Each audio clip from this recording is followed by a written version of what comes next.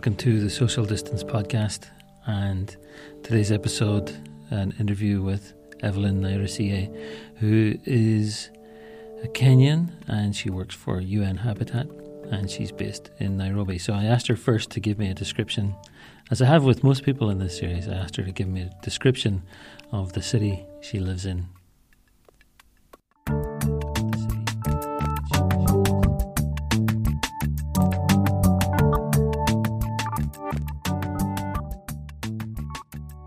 So Nairobi is a happy city, let me call it that way. It's a place where you go or someone find themselves in, and there's a lot of movement of people. There's a lot of social life in Nairobi in terms of people having their coffees, people talking about business. You know, it's a busy place also with some of the streets, you know, full of vendors and hawkers selling their wares. There are high-end hotels in the middle of the city. They are, you know, middle, status hotel or middle class, as well as the low, side of the city. So this Nairobi is a city for everyone. And I happen to also work with this agency, UN Habitat, which is also well known for its work on urban development. And within the city, also the neighborhoods or the settlements, we have the informal settlement, where, of course, carries the majority of the population, almost, I think, 2/3 of the population in Nairobi, as well as now the upper class, or middle class and the upper class kind of estates. So, as I said, Nairobi is a city for everyone and a pretty happy city, easy to move around using public transport. So you like it as a city to live in? It's a very nice place to live in. And apart from that, is one I can call also like, a professional hub by the sense that there are a lot of international organizations based in Nairobi. And this international organization bring a bigger, critical mass of professionals. And this makes it really great in terms of interaction, in terms of connection, and not just for business, for, technical minds. As you know, also Nairobi and its environment also is planning to have the Silicon Valley. That tells you, in terms of technology access and so forth, it's a big hub, not just for Kenya, but also even in terms of connection to other regions of Africa and global. Yeah. Yeah. So how has the city changed during the COVID-19 crisis then? Like, if you go to your window, say, and look outside, does it look different? Does it sound different than it would on a normal day?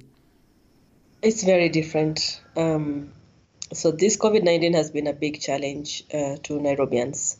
So Nairobi is a city for everyone, and a place where it's like the heartbeat, it's the connection point, it's the engine for Kenya, so to speak.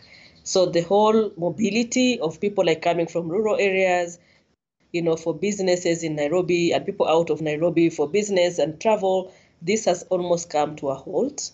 We've seen this kind of, escalating from one day to another as the government, of course, and the Ministry of Health putting measures to avert situation on reducing risk for COVID-19. Mm-hmm. So if you go to Nairobi, come to Nairobi at the moment, you find almost like empty streets.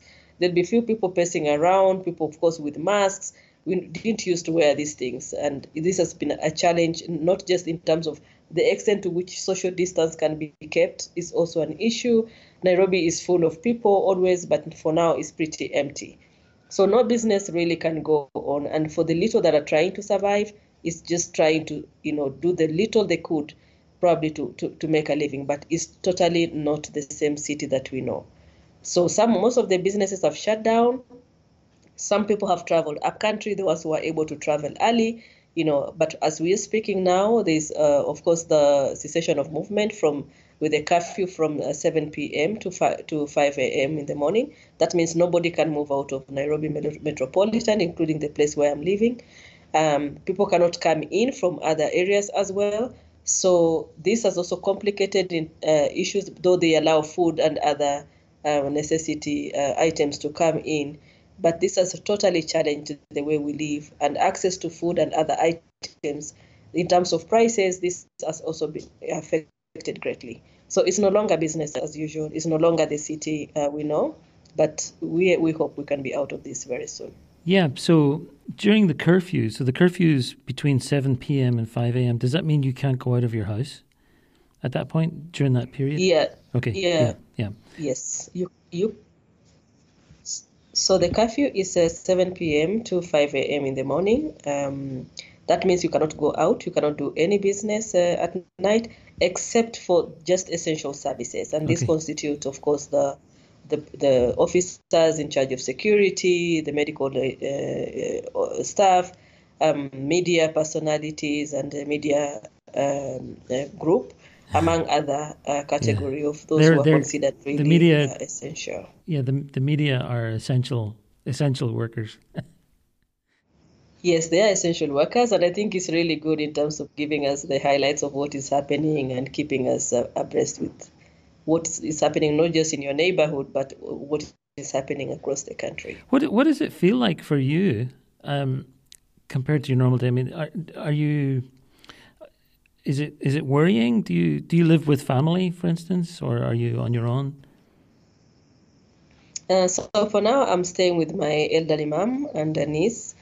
Hmm. So normally I will have other nieces coming in from different places, from where they're schooling or where they're working, and have a very, big number interactive space at my own my own house. Yeah. But unfortunately, the situation is totally different. So one, we have to totally restrict our movement. You just have to go out and get some food or anything that is so essential, and largely keeping tabs with the government's restrictions and the regulations. But all this is because of our own fear and also the need to really limit the risk of contracting this disease. So it's no longer the way we used to live, but we understand, and above all is about taking care of oneself and their loved ones. Do you sense that most people in the city who you come into contact with take it seriously? I think for colleagues and family members and friends whom I know take this very seriously, Hmm. and this can be attest to the fact that we call each other, we check on each other, even for colleagues, and we've had like work meetings and stuff, but we cannot necessarily meet. We cannot afford to meet. We cannot afford to interact. We cannot not afford to have our social gathering and doing business as usual. So this tells you and that we all affirm the challenge and we are all trying to take precautions.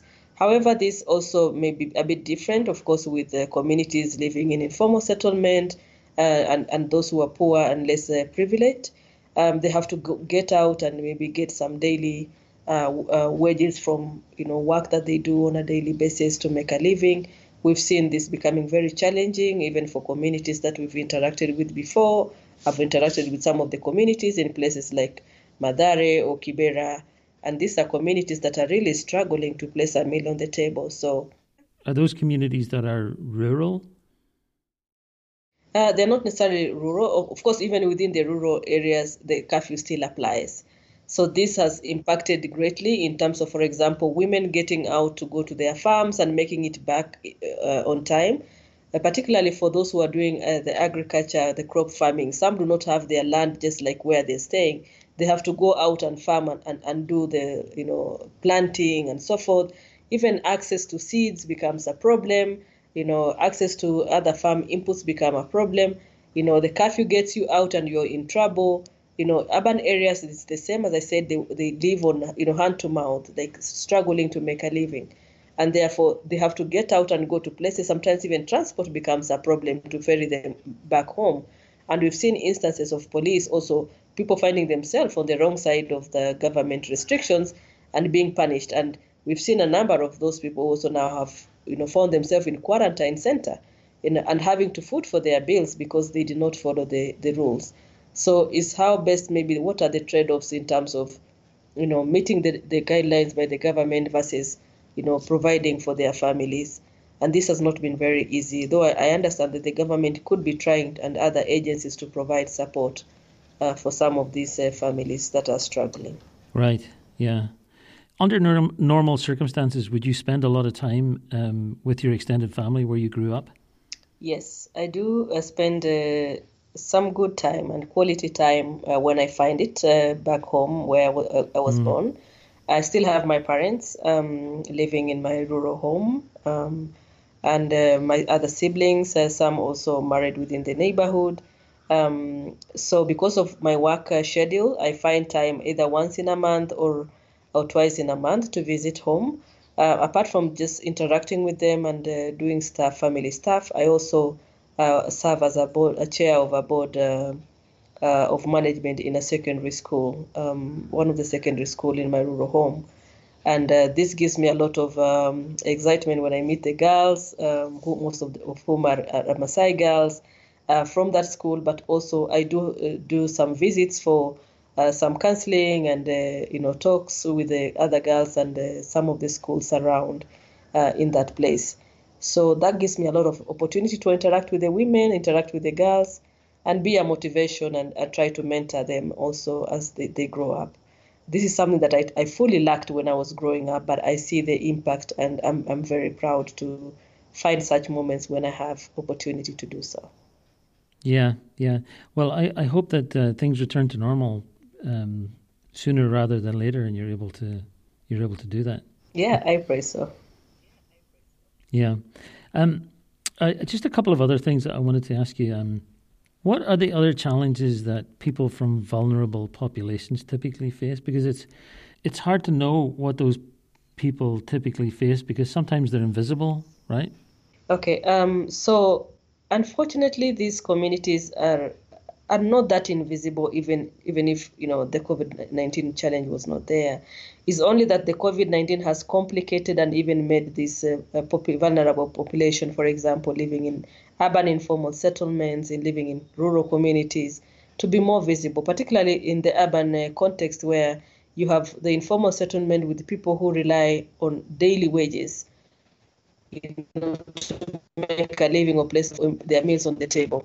Um, has opened up like the curtains to the realities that there is always a forgotten community. That now with the challenges of COVID-19 and the need to limit the risk of infection among this community becomes truly challenging.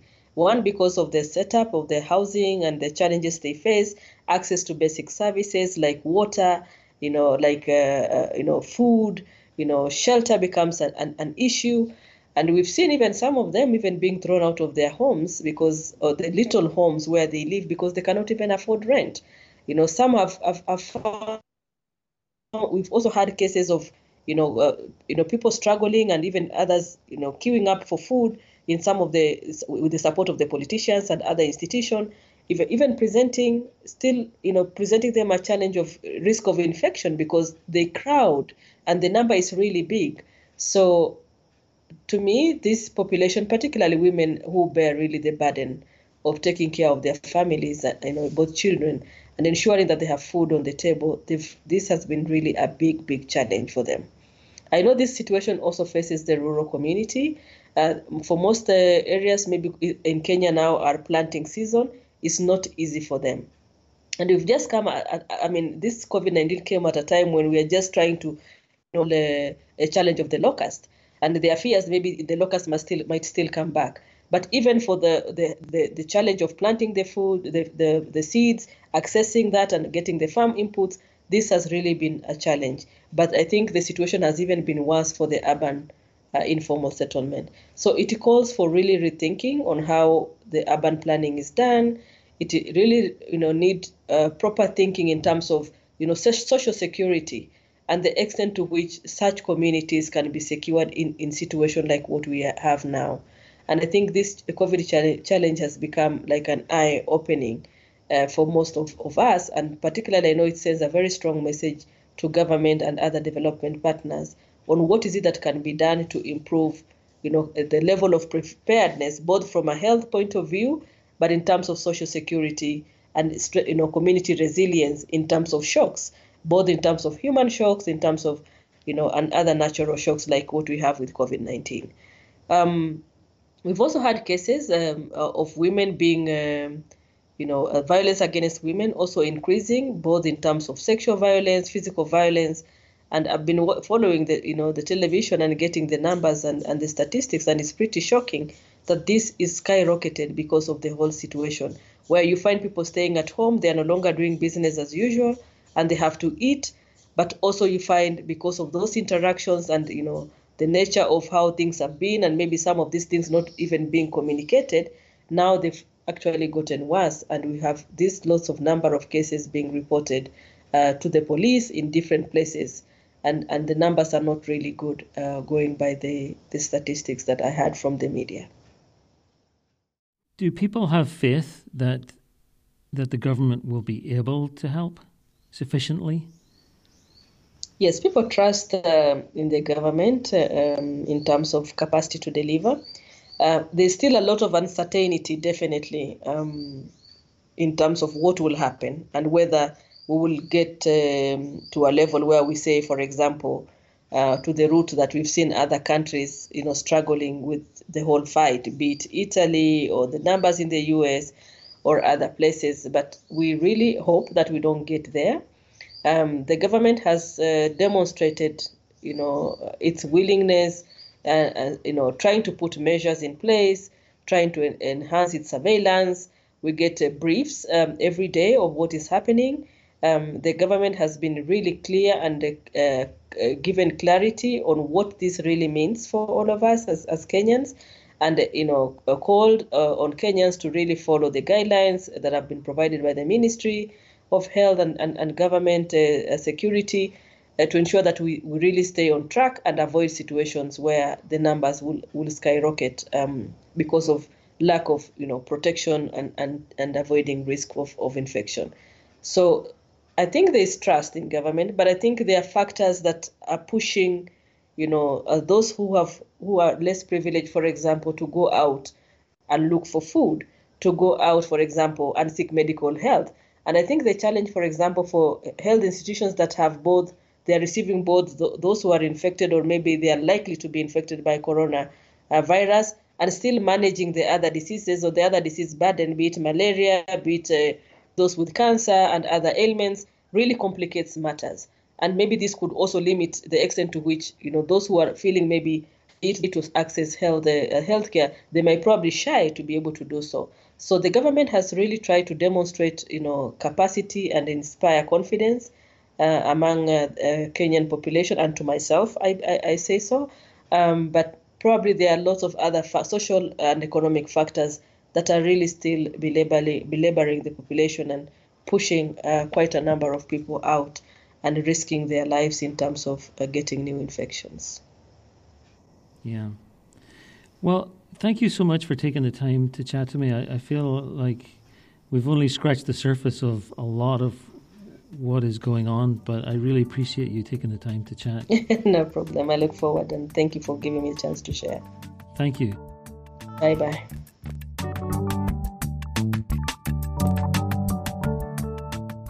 Evelyn Nairesiye is a specialist in gender and land tenure issues, and she works for UN Habitat, based in Nairobi, Kenya.